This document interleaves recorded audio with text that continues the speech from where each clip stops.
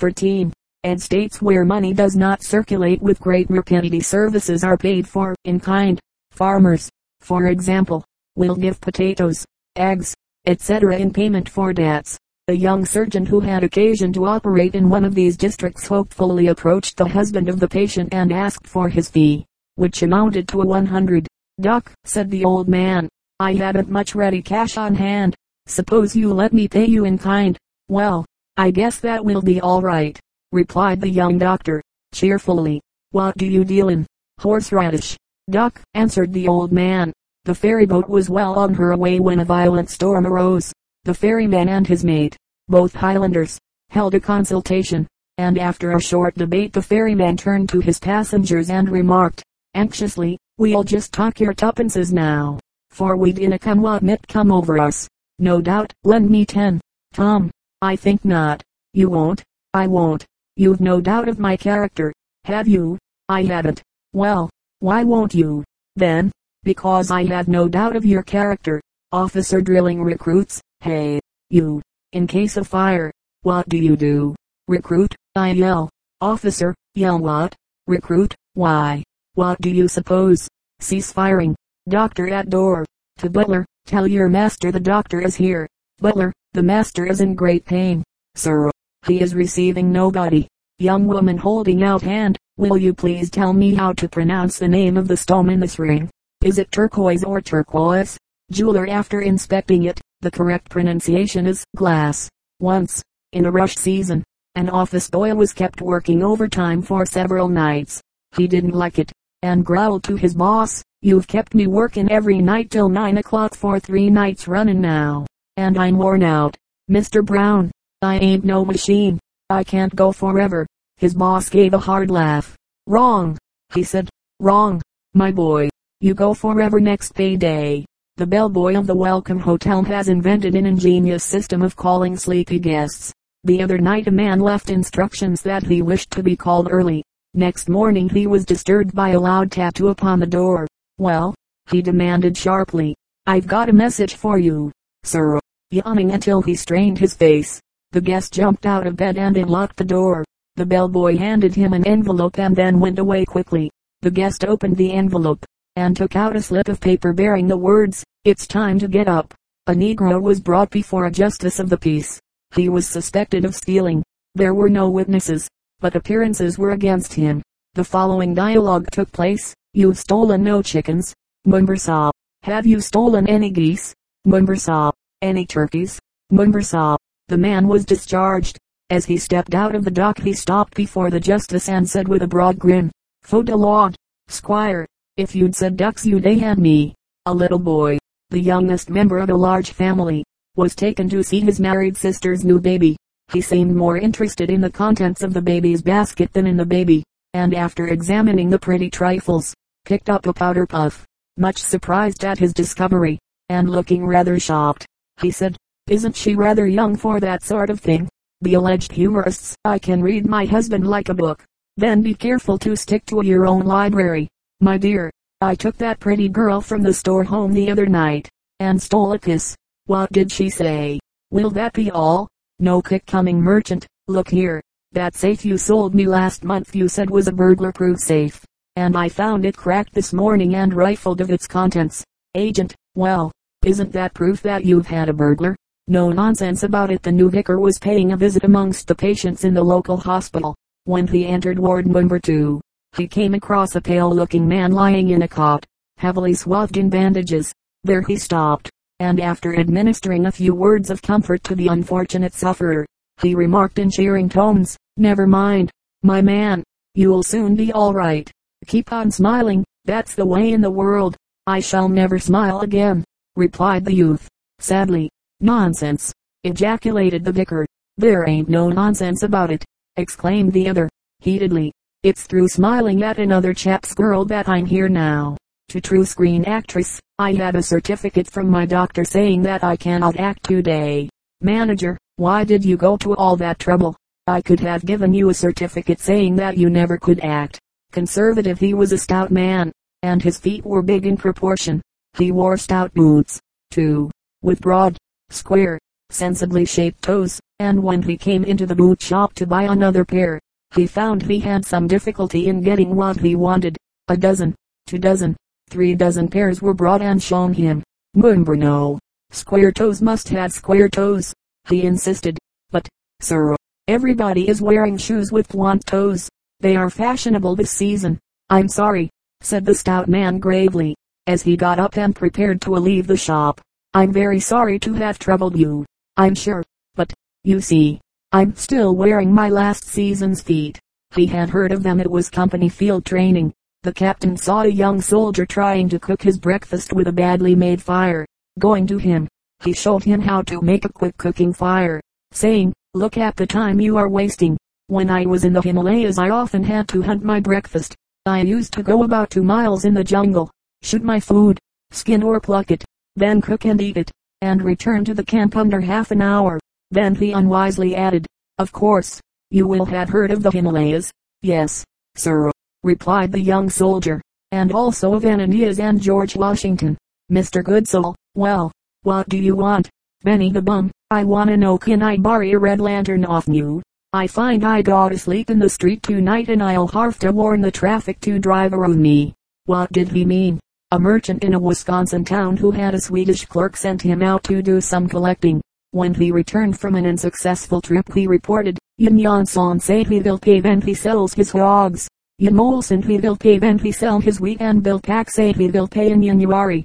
"Well," said the boss, "that's the first time Bill ever set a date to pay. Did he really say he would pay in January?" "Well, I think so," said the clerk. "He said it being a damn cold day when you get that money. I think that being in January." True to life, Sandy had been photographed, and as he was looking intently at his picture, Ian McPherson came along. "What's that ye have there?" he asked. "My photograph," replied Sandy, showing it proudly. "What do you think o' it?" "Man, it's fine!" exclaimed Ian, in great admiration. "It's just like ye, tay. And what mit the like o' they cost?" "I dinna come," replied Sandy. "I hinna paid yet." "Monday," said Ian, more firmly than ever. "It's awful like ye." "What he preferred." "And did you say you preferred charges against this man?" asked the judge, looking over his gold-rimmed spectacles. "No, your honor," was the quick reply of the man to whom money was owed. "I prefer the cash." "What was the last card Oi dealt ye?" "Moik, a spade. Oi knew you t. Oi saw ye spit on your hands before ye picked it up." During the period after the university examinations, when an unusually large number of students flunked, one of the boys went to his professor, and said, "I don't think this is fair, sir. I don't think I should have a 0 on this examination." "I know it," replied the professor, "but we do not have any mark lower than that." The long-suffering professor smothered his wrath and went down into the cellar. "Are you the plumber?" he inquired of a grimy-looking person who was tinkering with the pipes. "Yes, Duffner," he answered. "Been in the trade long?" "'Bout a year." "Duffner, ever made any mistakes?" "Bless yer, Mumber Duffner. Oh, then, I suppose it is quite all right. I imagined you had connected up the wrong pipes, for the chandelier in the drawing room is spraying like a fountain, and the bathroom tap is on fire." A bright little Noosh entered a business office and, approaching a glum-looking man at one of the desks, began with an ingratiating smile. "I'm selling thimbles to raise enough money to out with you," interrupted the man. "Wouldn't you like to look at some nice thimbles?" "I should say not. They're fine, and I'd like to make a sale," the boy continued, turning in his chair to fully face the lad. The grouch caustically inquired, "What and 7 kinds of blue blazes do you think I want with a thimble?" Edging toward the door to make a safe getaway, the boy answered, "You sit for a hat." The lady was waiting to buy a ticket at the picture show when a stranger bumped her shoulder. She glared at him, feeling it was done intentionally. "Well," he growled, "don't eat me up. You are in no danger, sir," she said. "I am a Jewess." Sam, on board the transport, had just been issued his first pair of hobnails. "One thing's law," he ruminated. "If I falls overboard, Aswatini will go down at 10 shun. Blood relations, actor. Are these poor relations of yours blood relations?" "Fulpers, yes, they are ever bleeding me." There had been a collision near Euston Station between a timber cart and a cab. The cart driver said, with mock sympathy, "Oh, well, you can't help it. You're doing your bit. You and your horse and your blankety cab's all over age. You're doing your bit, too, ain't yer? Was the cabbie's rejoinder. A carrying of 2 lots o' wood, one in your cart and the other under your blinkinette. Scotched. A parsimonious farmer notorious for the small rations he doled out to his employees, said to a farmhand eating his breakfast, "Jock, there's a fly in your parritch." "That does not matter," replied Jock gloomily. "It'll no do." The farmer stared at him. "What do ye mean?" he asked angrily. "That's as much as sayin' ye haven't enough milk." "Oh," replied Jock still more gloomily, "there's more than enough for all the parritch I have." "The brute, Mrs. Newlywed, what does that inscription mean on that ring you gave me?" "Archie, Mr. Newlywed, faithful to the last." "My dear Mrs. Newlywed, oh, how could you? You always said I was the first." The whole truth and goose. A mason was slipping out of the yard to get a refresher during working hours, when he suddenly ran into the boss. "Hello," said the boss, pleasantly. "Were you looking for me?" "Aye," answered Angus. "I was looking for ye, but I didn't want to see ye." The consumer inflamed. "Ever get any nice butter?" queried old Grumpy. "Supplying every day," replied his provision merchant suavely. "Then why in thunder don't you sell it?" asked Grumpy. "How'd he did it?" First theatrical manager. "Do you have any trouble with the girl who is playing the flapper in your new show?" Second theatrical manager. "No, if she attempts to be skittish I just threaten to publish the photographs of her 2 sons who are lieutenants in the army." Reality. A man, who was the father of a year-old youngster, met his pastor on Sunday afternoon. "Why weren't you at church this morning?" was the first question of the spiritual advisor. "I couldn't come," was the answer. "I had to stop at home and mind the baby. Our nurse is ill." "That's no excuse," said the pastor. "It isn't." "Well, next Sunday I'll bring him to church with me and see how you like it." Pure carelessness. It was visiting day at the prison and the uplifters were on deck. "My good man," said one kindly lady, "I hope that since you have come here you have had time for meditation and have decided to correct your faults." "I have that, Mum," replied the prisoner in heartfelt tones. "Believe me, the next job I pull, this baby wears gloves." A level-headed car irate motorist. "Say, this darn car won't climb a hill." "You said it was a fine machine." "Dealer, I said, on the level it's a good car." Suspicious. It was while on maneuvers in rural England, and a soldier was being tried for the shooting of a chicken on prohibited ground. "Look here, my man," said the commanding officer to the farmer who brought the accusation. "Are you quite certain that this is the man who shot your bird? Will you swear to him?" "No, I won't do that," replied the farmer, "but I will say he's the man I suspect o' doing it." "That's not enough to convict a man," retorted the CO, considerably nettled. "What raised your suspicions?" "Well," replied the sturdy yeoman, "it was this way. I see him on my property with a gun, then I heard the gun go off, then I see him putting the chicken in his knapsack, and it didn't seem sense nohow to think the bird committed suicide." "A wonder that fellow Jones is a hard-headed cuss," remarked Brown. "That so?" asked Smith. "Yes," replied Brown. "Why, he could read a patent medicine almanac and not have a solitary symptom of some disease. In a fix, Mrs. Muggins. It's raining, and Mrs. Goodsoul wants to go home, and I had no umbrella to lend her except my New Guinea one. Can't I let her have yours, Mr. Muggins?" "Hardly. The only umbrella I have got has her husband's name on the handle." Sucked. It was a very wet night, so Bill and his sweetheart decided to visit the picture palace. On the way she evidently was annoyed with her lover, for she turned to him, and said, angrily, "All wish the would be up sucking thy teeth. It's so rude when people are about." "Don't thee talk so silly," he replied in aggrieved tones. "It's my rubber eel pads that's causing that noise." Half and half. Mrs. Murphy is very fat, and the other day, laden with parcels and packages, she was trying to mount the steps of a Dublin tramcar. Helplessly looking on, stood the conductor, a diminutive little chap. Mrs. Murphy, having reached the platform, said, with a glance of withering scorn, "If you was half a man you would have helped me up." The little conductor calmly replied, "Sure, ma'am, if you was half a woman I would." "Revenge is sweet." "Yes," proudly announced the ex-captain, who was manager of a new seaside hotel. "All our employees are former servicemen, every one of them. The reception clerk is an old infantryman. The waiters had all been non-coms. The chef was a mess sergeant. The house doctor was a base hospital surgeon. The house detective was an intelligence man. Even the pages were cadets. And have you any former military police? He was asked. Yes, he replied joyously. When there's a good stiff wind blowing we set them to clean the outsides of the windows on the 8th floor.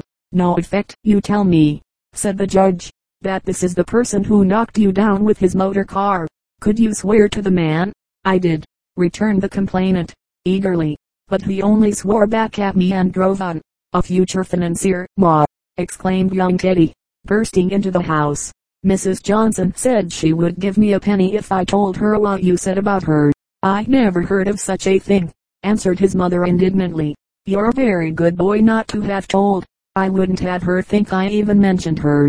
Here's an apple, Sonny, for being such a wise little lad. I should think I am. Ma, when she showed me the penny I told her that what you said was something awful, and worth 6pence at least. A bad case, rather absent-minded, isn't he? Extremely so. Why, the other night when he got home he knew there was something he wanted to do, but he couldn't remember what it was until he had sat up over an hour trying to think.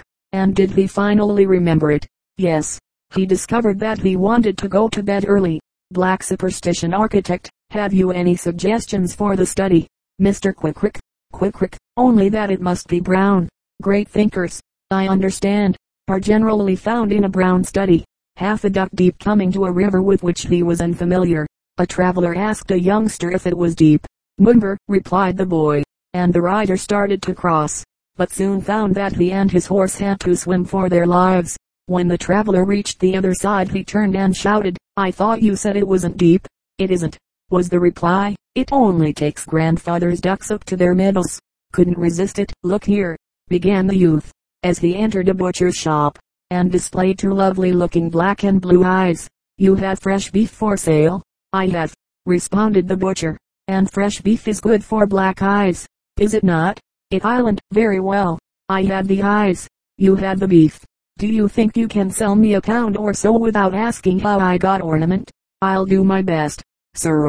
The butcher cut off the meat, and received his money without another look at his customer. At the last moment, however, the old Adam proved too strong for him. Look here, he said, handing back the cash. I'll make you a present of the beef. Now tell me all about the fight. Do you know anything about palmistry, Herbert? She asked. Oh, not much, he answered, although I had an experience last night which might be considered a remarkable example of palmistry. I happened to glance at the hand of a friend, and I immediately predicted he would presently become the possessor of a considerable amount of money. Before he left the room he had a nice little sum handed to him. And you foretold that from his hand? Yes, it had 4 aces in it. Young Harold was late for Sunday school and the minister inquired the cause. I was going fishing, but father wouldn't let me, announced the lad. That's the right kind of a father to have, replied the reverend gentleman. Did he explain the reason why he would not let you go? Yes, sir. He said there wasn't bait enough for 2. My good man, you had better take the trolley car home. S.H. Nosh. My wife wouldn't let me keep it in the H house. Mrs. Newlywed. Oh, Jack, you left the kitchen door open and the draught has shut my cookery book, so that now I haven't the faintest idea what it is I'm cooking. Going in that house over there, said the first tramp. I tried that house last week. I ain't going there any more, replied tramp number 2. Freed on account of the dog? Me trousers are. Trousers are what? Freed on account of the dog. A question of locality, Bobby, said the lady in the tramcar, severely. Why don't you get up and give your seat to your father? Doesn't it pain you to see him reaching for the strap? Not in a car, said Bobby. It does at home. Her soft answer. They had had their usual altercation over the breakfast table, and hubby exclaimed, what would you do if I were one of those husbands who get up cross in the morning, bang the things about, and kick because the coffee is cold? Why, replied his wife, I should make it hot for you. He was wrong. Prison visitor, am I right in presuming that it was your passion for strong drink that brought you here? Prisoner, I don't think you can know this place. Duffner, it's the last place on earth I'd come to if I was looking for anything to drink. Opening father's eyes. Papa, said little Horatio, can you explain philosophy to me? Of course I can, answered his proud parent. Natural philosophy, my son, is the science of cause and reason. Now, for instance, you see the steam coming out of that kettle, but you don't know why, or for what reason it does so. And, oh, but I do, Papa, chirped little Horatio knowingly. The reason the steam comes out of the kettle is so that Ma can open your letters without you knowing it. Nice. She had only been married a month, when her friend called to see how she was getting on. We're getting on fine, exclaimed the young wife. We had a joint account in the bank. It's such fun to pay bills by check. What do you mean by joint account? Asked the caller. Do you put in equal sums? Oh, I don't put in anything, was the explanation. Tom puts it in and I draw it out. Not needed, O'Grady. And why do you want to sell your nightshirt, Pat? Sure. And what good is it to me now when I've me new job AV night watchman and sleep in the daytimes? She could use him, Rostus, said the judge sternly. You're plain no account and shiftless, and for this fight I'm going to send you away for a year at hard labor. Please, Judge, interrupted Mrs. Rostus from the rear of the courtroom. Will Johanna J. split that sentence? Don't send him away from home, but let that hard labor stand. Declined with thanks. Farmer Brown was an old-fashioned farmer. He firmly believed in that quaint and worn-out saying, early to bed, early to arise. He couldn't get along at all with the modern type of farmhands. So, after thinking matters over, Brown decided to reform. After many trials he secured a strapping, big fellow, and resolved to keep that hand at any cost. Accordingly, the first morning he waited until 4 o'clock before he called him for breakfast. Get out of there quick if you want anything to eat. Thanks very much, said the new hand, but I never eat anything just before going to sleep. Managing the managers. This conversation was overheard in the corridor of the offices of a large firm. Needless to say, the speakers were lady clerks. He's given me such a fearful telling off, said one, just because I couldn't find him his copy of Who's Who. Pooh, don't cry, you little silly. You've got to manage him. When you've been here 6 weeks, like I have, you'll jolly well tell him to buy a copy of Where's Which, and find his old Who's Who himself. A great light. The skipper was examining an ambitious gob who wanted to be a gunner's mate. How much does a 6-pound shell weigh? He asked. I don't know, the gob confessed. Well, what time does the 12 o'clock train leave? 12 o'clock. All right, then. How much does a 6-pound shell weigh? Said the youthful mariner, a great light dawning on him. 12 pounds. The two flappers at the Strand seemed barely in their teens, yet their conversation stamped them as seasoned film fans. They were discussing titles of pictures in general, and the tiny blonde expressed regret that the recent German importations had had their titles changed for American consumption. If they had only called that picture Du Barry instead of Passion, think what a hit it would have made. Her bob-hair companion tossed her head and scoffed. Don't you believe it? There's millions of folks never heard of Du Barry, but everyone knows about Passion. We will take as our text this morning, announced the absent-minded clergyman, consulting his memorandum, the 6th and 7th verses of the 31st chapter of Proverbs, never suspecting that his vivacious son and heir had found the memorandum in his study on the previous night, and, knowing that his papa had composed a sermon celebrating the increased severity of dry law enforcement, had diabolically changed the chapter and verse numerals to indicate a very different text. The absent-minded clergyman turned to the place and read aloud these words of Solomon: Give strong drink unto him that is ready to perish, and wine unto those that be of heavy hearts. Let him drink and forget his past poverty, and remember his misery no more. You don't mean to say it cost you $7,000 to have your family tree looked up? No, $2,000 to have it looked up and $5,000 to have it hushed up. The aristocrat returning to school. My ancestors came over with William the Conqueror. The new girl, that's nothing. My father came over in the same boat with Mary Pickford. It was Judgment Day, and throngs of people were crowding around the pearly gates trying to convince St. Peter that they were entitled to enter heaven. To the first applicant St. Peter said, What kind of a car do you own? A Packard, was the reply. All right, said St. Peter. You go over there with the Presbyterians. The next in line testified that he owned a Buick, and was told to stand over with the Congregationalists. Behind him was the owner of a Dodge, who was ordered to stand with the Baptists. Finally a meek little individual came along. What kind of a car do you own? Was the question.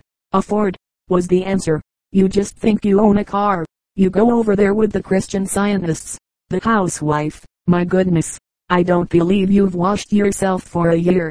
The hobo, just about that. You see, I only washes before I eats. The professor, a diamond is the hardest known substance, inasmuch as it will cut glass. The cynic, glass. My dear sir, a diamond will even make an impression on a woman's heart. Boss, what do you mean by such language? Are you the manager here or am I? Jones, I know I'm not the manager. The boss, very well. Then, if you're not the manager, why do you talk like a blamed idiot? What's an actor? An actor, my boy, is a person who can walk to the side of a stage, peer into the wings at a group of other actors waiting for their cues, a number of board stage hands, and a lot of theatrical odds and ends, and exclaim, what a lovely view there is from this window. Is she making a rich marriage? I should hope to tell you, he is a butcher who has been arrested 3 times for profiteering. Sandy scored a pompous Scottish laird met a farmer one morning, and observed, well, Sandy, you're getting very bent. Why don't you stand up straight, like me? Monday, replied Sandy. Do you see yon field of corn? I do, said the laird. Well, said Sandy, you'll notice that the full heights hang down, and that the empty ends stand up. With a reservation, Miss Smith Belinda, sighed the young man, passionately. There is something I want to tell you, something that What is it? Asked the girl, as she leaned back in her chair, with a bored expression on her face. The young man drew a long breath, and his face turned to dull purple. It is a question which is very near to any heart, he said awkwardly. Do you think you could ever marry a man like me? Oh, yes, replied Belinda, quite calmly. That island if he wasn't too much like you. Too smart. A Chinaman entered a jeweler's in Liverpool and asked to be shown some welly good watches. The proprietor, a Jew, being absent, the prospective customer was attended to by his daughter, who got out 3 watches, marked respectively 5, 4, and 310s and laid them in a row on the counter. The Chink, after looking very closely at them, called the attention of the Jewess to a watch on a shelf behind her. As she turned to obtain the watch, he placed the higher priced watch in the place of the lower priced one, and, not caring for the watch now shown him, said, me no likey that, I tookee cheap a watch, paid 310s and departed. Soon the girl discovered the deception, and told her father on his return. Never mind, my dear, said he, with a smile, dose that just cost